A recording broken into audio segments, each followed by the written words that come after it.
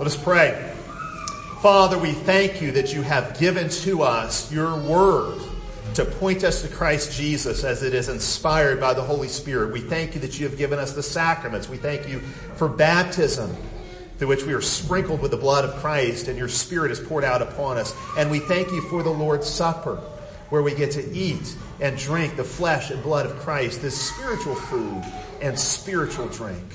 Oh, Father, we thank you for these gifts of grace you've given to us, for through them you make us your people, you cleanse us from sin, you make us faithful disciples, and through these same means we will go forth and disciple the nations. So, Father, help us to understand these gifts you have given to us. For Christ's sake, in his name we pray. Amen. As I said, this morning we are going to get into our Reformation time machine and travel back 500 years. This year, 2017, is considered the 500th anniversary of the Protestant Reformation, and so Protestants throughout the world are acknowledging this and celebrating it in various ways. The year 2017 is considered the 500th anniversary of the Protestant Reformation because in the year 1517, Martin Luther nailed his 95 Theses to the door of the castle church in Wittenberg, Germany. But while those 95 Theses challenged a number of corruptions that Luther wanted to address in the church, a lot of historians think that the Reformation truly began a couple years later with Luther's so-called Tower experience in 1519. So maybe Reformation 500 should really happen in 2019.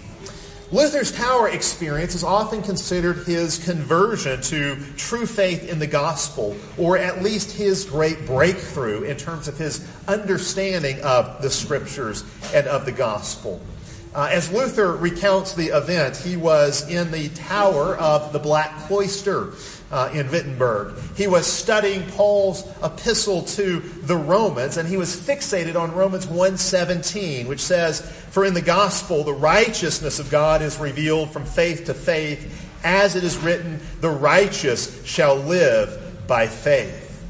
And suddenly, as he was pondering these words, it dawned on Luther, the righteousness of God is not just the standard by which he judges us, but the gift God gives us in Christ. So that in Christ, God makes us righteous. He declares us righteous through his Son. And so God's righteousness doesn't just condemn, God's righteousness saves. And so Luther came to this exegetical insight, and it had profound experiential implications. Indeed, Luther said afterwards, it was as if the gates of paradise were opened.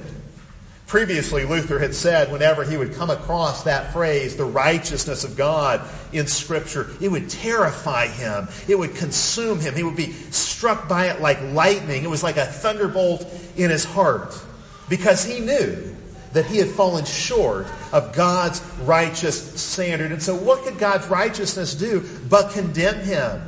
He hated the righteousness of God. But after God opened his eyes to see that Christ himself is the righteousness of God, that God's righteousness is his gift of salvation, he says he had peace. His conscience was at rest. He was certain of his salvation. He says that phrase, the righteousness of God, became the sweetest phrase to him in all of Scripture.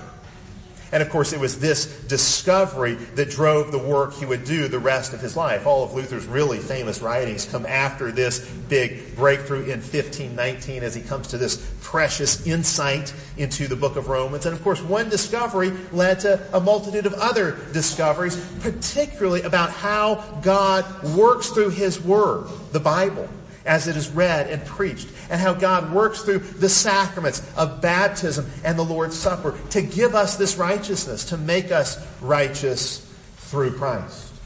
See, for Luther, the question was not just how can the righteous God be gracious to sinners? Yes, that was a key question. But the question was also, where can the gracious God be found? Where do we find the grace of God? And that's really the question I want us to focus on and work through this morning. See, that second question, that second question, where can the gracious God be found? The medieval church of Luther's day gave a very muddled answer to that question, just as they gave a very muddled answer to the first question, how can the righteous God be gracious to sinners? The medieval church certainly pointed people to their own works, and Luther addressed that problem. But the medieval church also pointed people to things like icons and acts of penance and pilgrimages and even relics as sources of blessing. Relics were particularly interesting. Relics were huge, especially in the late medieval church. There were many medieval churches that became avid collectors of relics. This is how churches would gain prestige and importance. Because a church that accumulated relics would become very central, because these relics supposedly had spiritual power to bring God's grace near, or to drive away evil spirits, or even to bring physical healing. The great reformer John Calvin, who comes basically in the generation right after Luther, wrote a rather interesting and I would say very humorous inventory of relics, in which he poked fun at the absurd superstitions that had gripped people because of these relics. Most of the relics, of course, were frauds, and Calvin pointed that out. Calvin pointed out that there were enough pieces of Christ's cross scattered throughout Europe to build a ship. So certainly not all of these could be legitimate. There were the swaddling cloths that Jesus was wrapped in as a baby, known as the holy diaper. Calvin said there were so many vials of Mary's milk that she couldn't have produced that much milk even if she had been a cow. He said that there were Christ's teeth kept in various locations. John the Baptist, his severed head could be found in 4 or 5 different places. So it was a rather ridiculous situation. And, of course, people would always pay good money to get to view or even handle these relics. And any time that church and business are combined in this way, there's always all kinds of corruption. But people did this because they were taught to think that by gaining access to these relics, they were gaining access to God, and that they could actually access God by venerating these relics. Now, the truth is today, even most Roman Catholics would reject a lot of these relics as frauds. They belong to a bygone age. Thankfully, we've moved past those kinds of superstitions. But the most important thing is not the fact that most of the relics were fraudulent. It's the argument that Luther and Calvin and the other reformers made against them. That's really the important thing. This is how Calvin put it. He said the principal vice and the beginning of this evil was when Christ ought to have been sought in word and sacrament, but instead the people sought after him in garments, vests, swaddling cloths, and other relics, thus overturning the principal thing. See, Calvin saw the relics as dangerous not only because so many of them were frauds, but because they led people away from the places where they should actually be seeking to meet Christ. People were seeking after Christ in all the wrong places instead of meeting him in those places where he had promised to be found. Now, I know that asking that question, where do we seek God, that seems like kind of a strange question. It seems a bit odd. Where do we seek God? After all, someone might say, isn't God everywhere? And yes, Scripture does affirm that God is omnipresent. You can look at passages like Psalm 139 and see that. But Scripture is also very plain that God is not present in the same way everywhere. And so we're asking not just where is God, but where do we seek and find God's grace? Where do we seek and find God's Christ?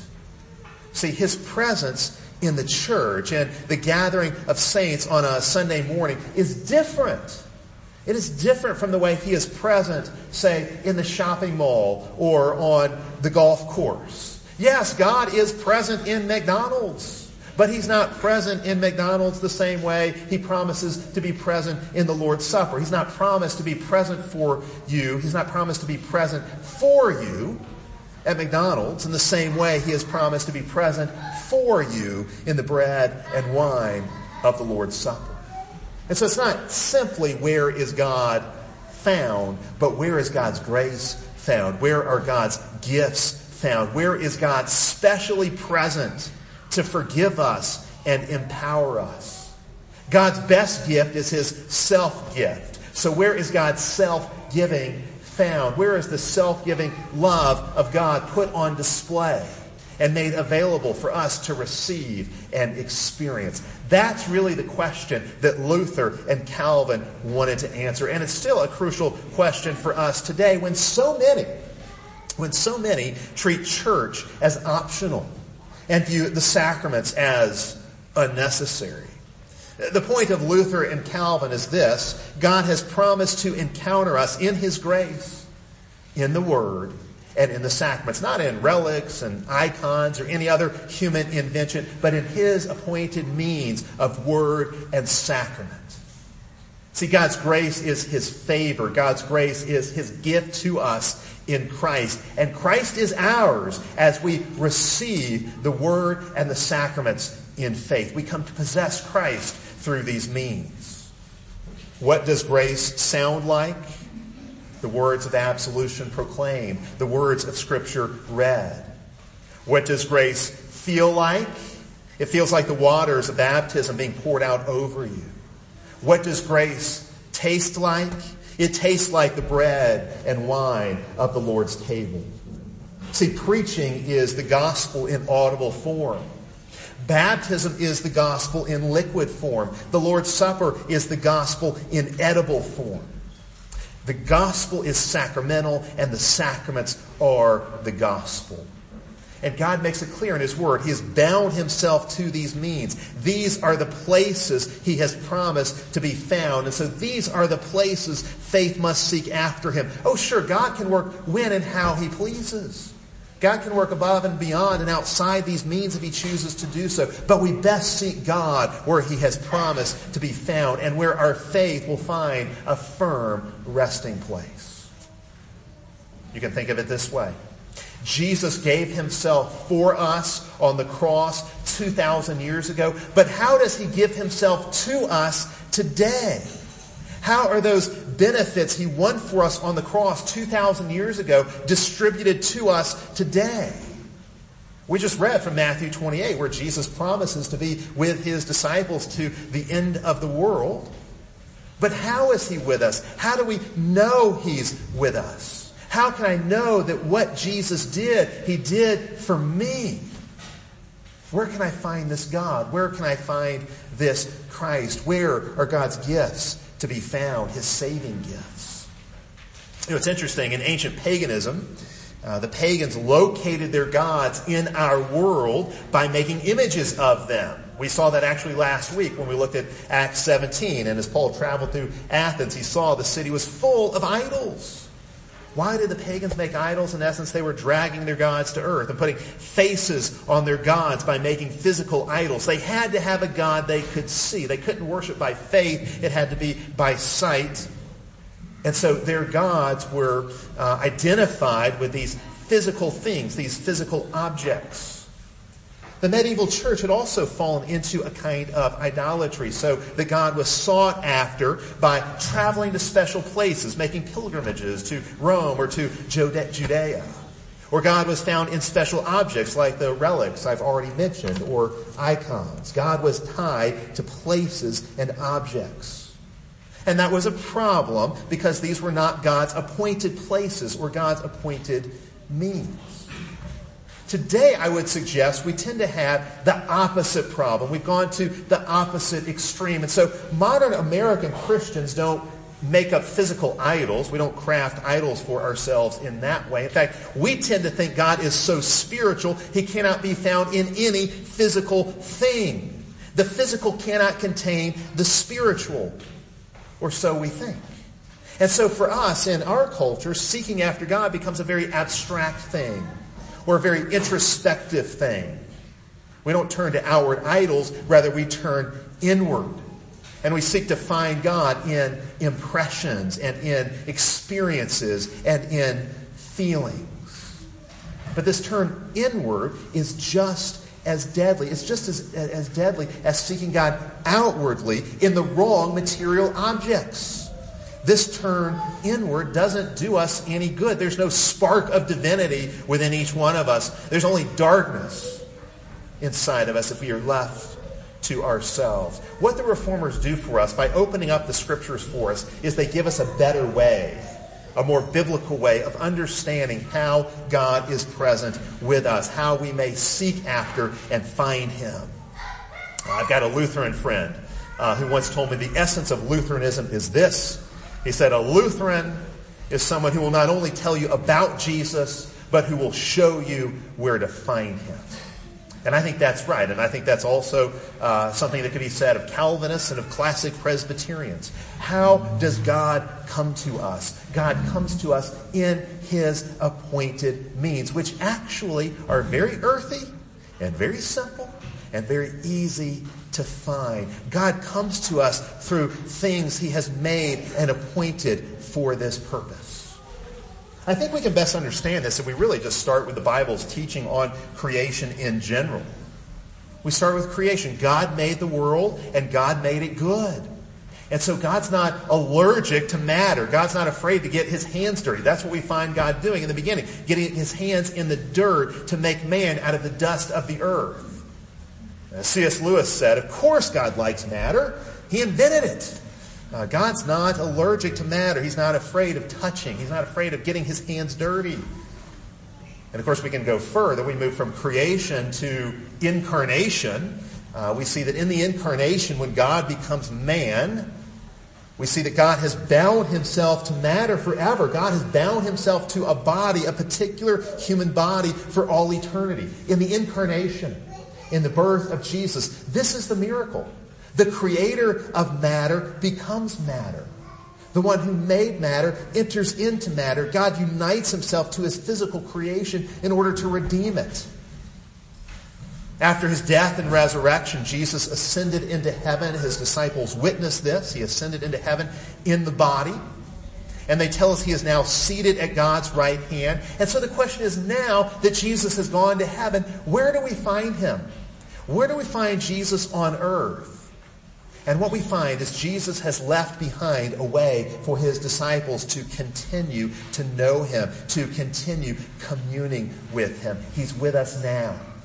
He's with us now through these means of grace.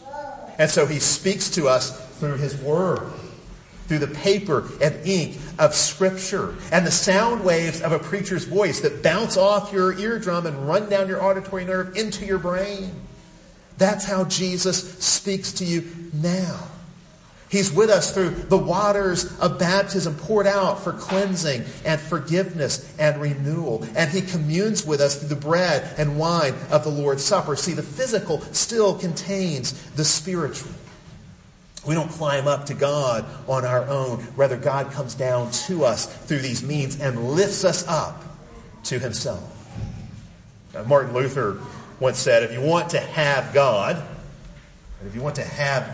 then mark where He resides and where He wants to be found. God has an address. God puts out a sign that says, here's where you can find me. I'm present when these people gather on the Lord's day.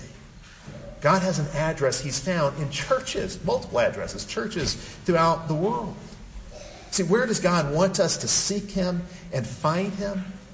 Where does He want us to seek His face and His presence? In His Word, and in the water, and in the bread and wine. He comes to us in these hidden forms, in these simple means. Luther again, he says, God wraps Himself up in the Word and sacraments.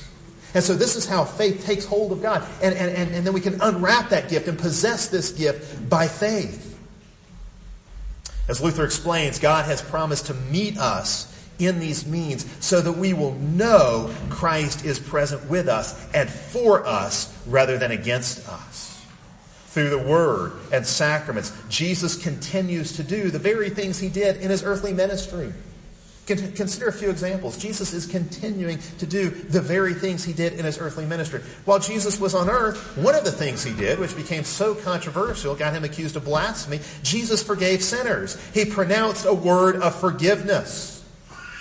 Well, through the Word, the promise of forgiveness is still spoken to us. That word of forgiveness is still made audible. And so when a pastor declares absolution, as I did, when I declare, take heart, your sins are forgiven.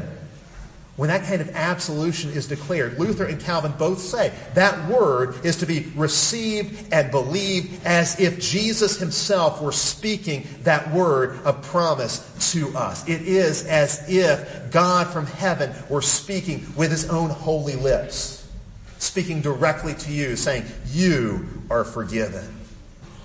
Luther says the preaching of the gospel is nothing other than Christ coming to us and speaking to us. Calvin says, when the gospel is preached, it is as if God came into our midst. He says we ought to consider the word of the gospel spoken to us as if Christ spoke it by his own mouth. Christ preaches through his preachers. And so again, when I declare to you, take heart, your sins are forgiven. As far as you're concerned, that's not Rich Lusk speaking to you. That's the very voice of God. God's voice is coming through. This is one of the humbling things about being a pastor. But you need to understand, God's voice is coming through my voice. God is using my voice to declare to you his forgiveness. That forgiveness is just as sure and certain as if Jesus was on earth announcing that forgiveness to you. God's voice comes near to us through his word as these promises are proclaimed. Take another example, another thing we find Jesus doing all throughout his earthly ministry, which also got him into a great deal of trouble. Jesus ate and drank with sinners. He ate and drank with people who were open sinners, but he invited them to fellowship, and they came and they fellowshiped and feasted with him. They would join with Jesus at the table, and there he would give those who gathered at the table with him a foretaste of his coming kingdom. This is the messianic banquet that the prophets had promised. Now, is there any way in which Jesus continues to eat and drink with sinners today? Well, of course there is. When we take the Lord's Supper today, we are sinners who are eating with Jesus. And Jesus is just as present with us when we take the Lord's Supper as when he ate and drank with those people in the Gospels. The same thing is happening. You are having table fellowship with Jesus. You are at table with Jesus. You are communing with him and being strengthened by his presence. In fact, I would say you get something even better now. Something better than what Jesus offered when he was on earth. See, in those meals in the Gospels, they ate with Jesus. But you get to feast on Jesus. Jesus not only offers you to come and sit at his table to eat with him, he actually invites you to feast upon him. And so when we eat the Lord's Supper, we take into ourselves his very body and blood. And of course, we all know the rule. You become what you eat. You are what you eat. And so we eat the body of Christ to become the body of Christ. We drink his sacrifice so we can begin to live sacrificially. We drink his sacrifice to become living sacrifices. We are with Jesus, and he is with us in the Lord's Supper. It's interesting, the early Christians were taunted by pagans because their God was invisible. Their God was nowhere to be found on earth. They didn't have idols or icons they set up of their God. Their God seemed to be this unseen God. And how can you worship a God you can't see? And so the pagans would taunt the Christians, where is your God? But the church has always given the same answer to that question. God is found where he has promised to be present through his word and the sacraments. God gives us access to himself. Indeed, God gives us himself. God makes him present and known to all who come to these means with faith and who receive them as his gifts. That's the answer. So by faith, we do know and experience the very presence of God through these means. Now let me turn from all of that to answer a few what I think are very practical and pastoral questions that arise from this, or questions that are related to this. A few, I think, very significant questions. First question is very simple. Why go to church? There's some of you who might have that struggle every Sunday morning. Why get up and go to church? Why go to church on Sundays? Is it really necessary? Do I really have to have church to be a Christian? And we could frame the answer to that question in terms of law and duty. We could say, go to church because God commands it. Of course, the problem is that doesn't really make you want to go to church. That's true. God does command us to gather with his people, to not forsake the assembling of the saints together. But there's more than that to it. I think there's a deeper and really better way to look at this. Why go to church? We don't come to church just to keep a rule, just to check it off. We come to receive what we most need. To get power and life and glory. You go to church for the same reason you breathe and eat. You breathe and eat to sustain your life. Just as breathing and eating sustain physical life, so the gifts that God gives to us in the ministry of the church sustain spiritual life. What are you doing when you come here? You're taking in God's word for nourishment. You're taking in the Lord's Supper for your nourishment. We come to be nourished, to be fed, because we are hungry.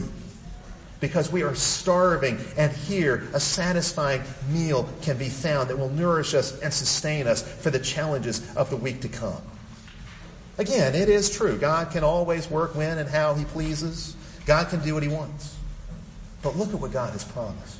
God has promised to meet us here. He's promised to meet us in this gathering, to give us life and forgiveness and wisdom and truth in the context of the assembly of the saints, in the context of the church. Simply put, the church is the ordinary place of salvation. The Christian life is an ecclesial life. It is a churchly life. A life lived in the context and lived out of the context of the church.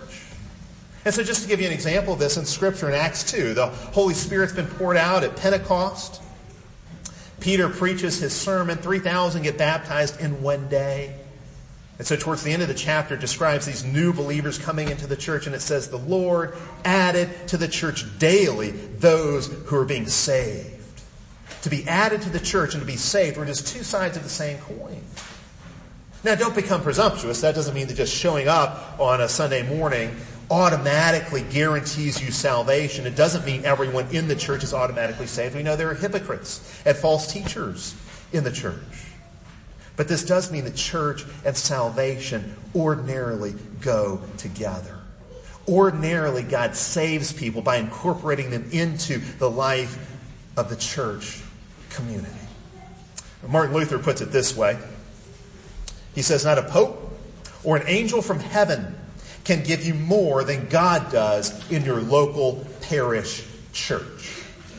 He says, he who would find Christ, that's what this is all about, finding Christ, right? Where do we find Christ? He who would find Christ must first of all find the church. How would one know where Christ and his faith were if one did not know where his church is? And he who would know something of Christ must not trust himself or build his own bridges into heaven through his own reason, but he must go to the church, visit, and ask of the same. For outside of the church is no truth, no Christ, no salvation. The holy Christian church is the principal work of God, for the sake of which all things were made. In the church, great wonders daily occur, such as the forgiveness of sins, triumph over death, the gift of righteousness, and eternal life. The church is a place where God daily does great wonders. John Calvin says the same thing. He says the church is our mother, and he echoes the church fathers, the earliest Christians. He says you cannot have God for your father unless you have the church as your mother. And then he says we learn from this simple title, Mother, how useful, indeed how necessary it is that we should know her, for there is no other way. There's no detour you can take around. There's no other pathway. There is no other way to enter into life unless this mother conceive us in her womb, give us birth, nourish us, and lastly, unless she keep us under her care and guidance all our days. He says our weakness does not allow us to be dismissed from her school until we have been her pupils all our lives. Furthermore, away from her, one cannot hope for any forgiveness of sins or any salvation. Therefore, he says, it is always disastrous to leave the church. This is how God works. This is where God works. God works in the context of the assembly. Jesus said, wherever 2 or 3 gather together. So that's a church. Jesus said, there I am. There I will be in the midst of them. God works outside in. Salvation comes from the outside in. The gospel comes from outside of us, from beyond us. You can't get it by looking inward. You've got to look outward to those places where God has put his gospel. We're never going to find salvation by turning inward. Faith clings to the promise that is outside of me. So what is the church? Yeah, we define the church as a people. The church is the communion of the saints. It's the community of God's people. That certainly is what the church is all about. But church is also an event. It's when we come together as the church, as the disciples of Christ. This is where he is supremely present to give us himself and his gifts. This is where we encounter the living God and his living word. This is where we feast upon the body broken and the blood poured out for sinners. And indeed, this is what the liturgy is all about. We call it really the divine service. The liturgy is not about our service to God so much as God's service to us. The liturgy is there not just so we can express our thanks and praise. It's not merely expressive, it is formative. And God is the main actor in it. And God works through the words and the patterns of the liturgy to form us and shape us into the kind of people he wants us to be. Liturgy is about discipleship. But there's a second question that comes up here. And the question is this. If salvation comes through the church, doesn't that in some way make salvation dependent on us? Doesn't it make salvation dependent on man in some way? And doesn't that then steal glory from God and really just throw us back on ourselves and make us dependent on ourselves? And the answer here is no. Because even though word and sacraments involve certain created things, and even though humans and human actions are involved, these are really the works of God.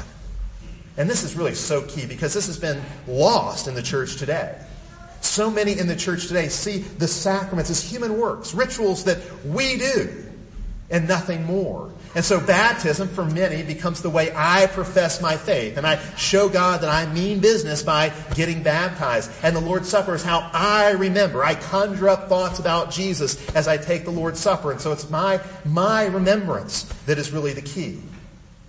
See, on that view, it's my faith, my remembering, my working that makes the sacraments work, that makes them what they are. But that just makes the sacraments law rather than gospel. That makes the sacraments legalistic duties rather than gracious gifts. See, the sacraments are God's work. They're God's instruments. They're God's gospel. They're God's gifts. So interesting how Martin Luther deals with this. Luther lists all the benefits given to us in baptism, forgiveness of sins, how God works forgiveness and the new birth and adoption in baptism. And then he asks the question, how can water do such wonders? How can all these amazing things happen through the water, the forgiveness of sins and the granting of new life in the Spirit? And then he says it's not the water. It is God's word and power with the water working through the water. In other words, baptism is not just water. It's water and spirit, water and word, water and the blood of Christ. It's Christ working by his Spirit through the water according to his word to do these wonders. And to doubt that these things happen in baptism is simply unbelief. Because God says it in his word again and again and again. He makes it plain. He acts and he works in baptism. Indeed, God acting in this way through means is really, I don't think it's that hard to actually grasp. Because I think we have analogies of it in other areas of life. Think about a wedding ceremony. What happens in a wedding? A pastor says a few words.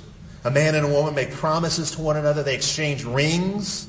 They kiss. And then what declaration does the pastor make? In the Christian wedding liturgy, the pastor makes a declaration that comes straight off the lips of Jesus in Mark chapter 10. The officiant will say, what God has joined together, let not man separate.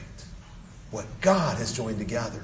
See, who forms the marriage bond? Who creates the marriage covenant between the husband and the wife? God does. Now, yes, he does it through a series of human actions.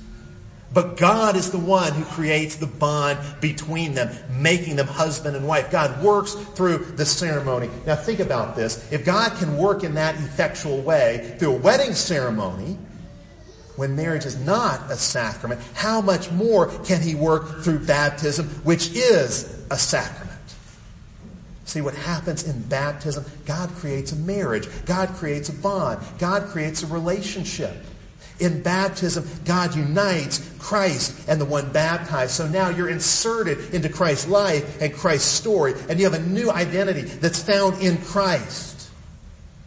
Now, certainly following that, it's just like in a marriage. To enjoy all the benefits of this baptismal covenant, you've got to live faithful to your husband and Savior, the Lord Jesus Christ. You've got to be loyal to Him. You've got to be faithful to Him. You've got to trust Him and obey Him. You've got to be a covenant keeper. So all those things follow, but there's no question that God has worked in your baptism, that God has given you this gift of union with Christ in your baptism. And your job fundamentally is simply to believe what your baptism says about you. God says all these things about you in baptism. You're forgiven, and you're adopted, and you're reborn, and you just say amen to all of it. That is your job, your response. You are what God says you are in baptism. This is how John Calvin puts it. You'll find some of these quotes towards the back of your bulletin if you want to look at them on your own. Calvin says, we must realize that at whatever time we are baptized, we are once and for all washed and purged for our whole life. And that's why every time you sin after you are baptized, you just run back to that promise of forgiveness and cleansing that God made to you there. And you reclaim that promise. And you know that forgiveness through the blood of Christ is yours. And that really brings us to the last question I want to ask, which was really the biggest issue in the 16th century. And really, in one sense, what you can say the whole Reformation was about, and it's this. Assurance of salvation. How can I have assurance of my salvation? How can I know I'm saved?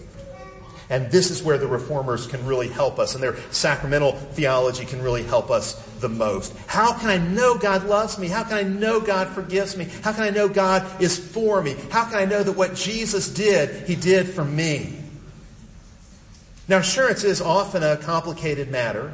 And there are a number of different dimensions to it I won't go into this morning. But a proper understanding of the sacraments greatly helps us. And here's where you see all of this. It's so pastoral. It's not academic.